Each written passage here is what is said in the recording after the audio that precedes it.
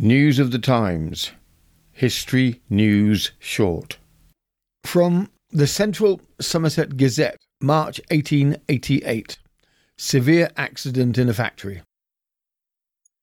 A woman named Elizabeth Hammersley, a fustian cutter employed at Messrs. James Worthington and Co. Mills, Manchester, was passing an upright shaft when her clothes became entangled and she was whirled around and around.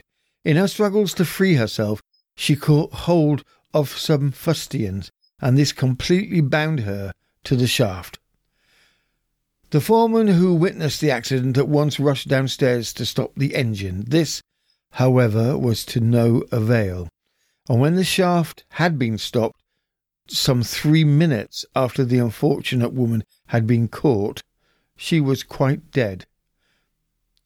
Her hands had been nearly wrenched off, and she was almost scalped. The accident was witnessed by a large number of women and girls, whose screams were terrible to hear. The foreman had stated that early in the morning the protecting board round the shaft broke off, and he warned the woman to be careful. The deceased woman was passing between the shaft and the stovepipe in order to get some lime for her fustian.